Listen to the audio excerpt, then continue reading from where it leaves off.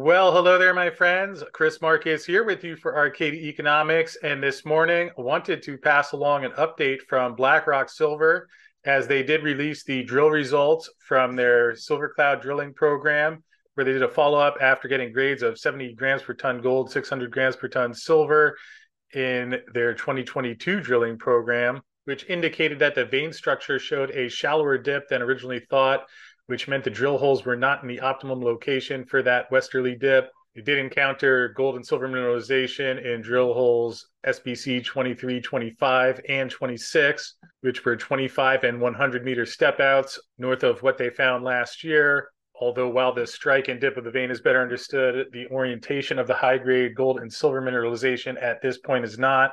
And a comment here from Andrew Pollard, who is the CEO of Blackrock Silver, mentions that while they have a good understanding of the strike and the orientation of the structure, they have not yet been able to replicate the grades that they found in last year's results, although a review of the geochemical data is underway to pinpoint where the high-grade system is localized. Here you can see the table of the full drill results, which you can pause and take a closer look at. Link to this press release also in the description field below, with the two highlights being that drill hole 25 encountered the vein at 271 meters downhole and returned 1.22 meters, grading at 2.15 grams per ton gold, and drill hole 26, where the core hole encountered the banded vein at 41 meters and returned up to 2.24 grams per ton gold.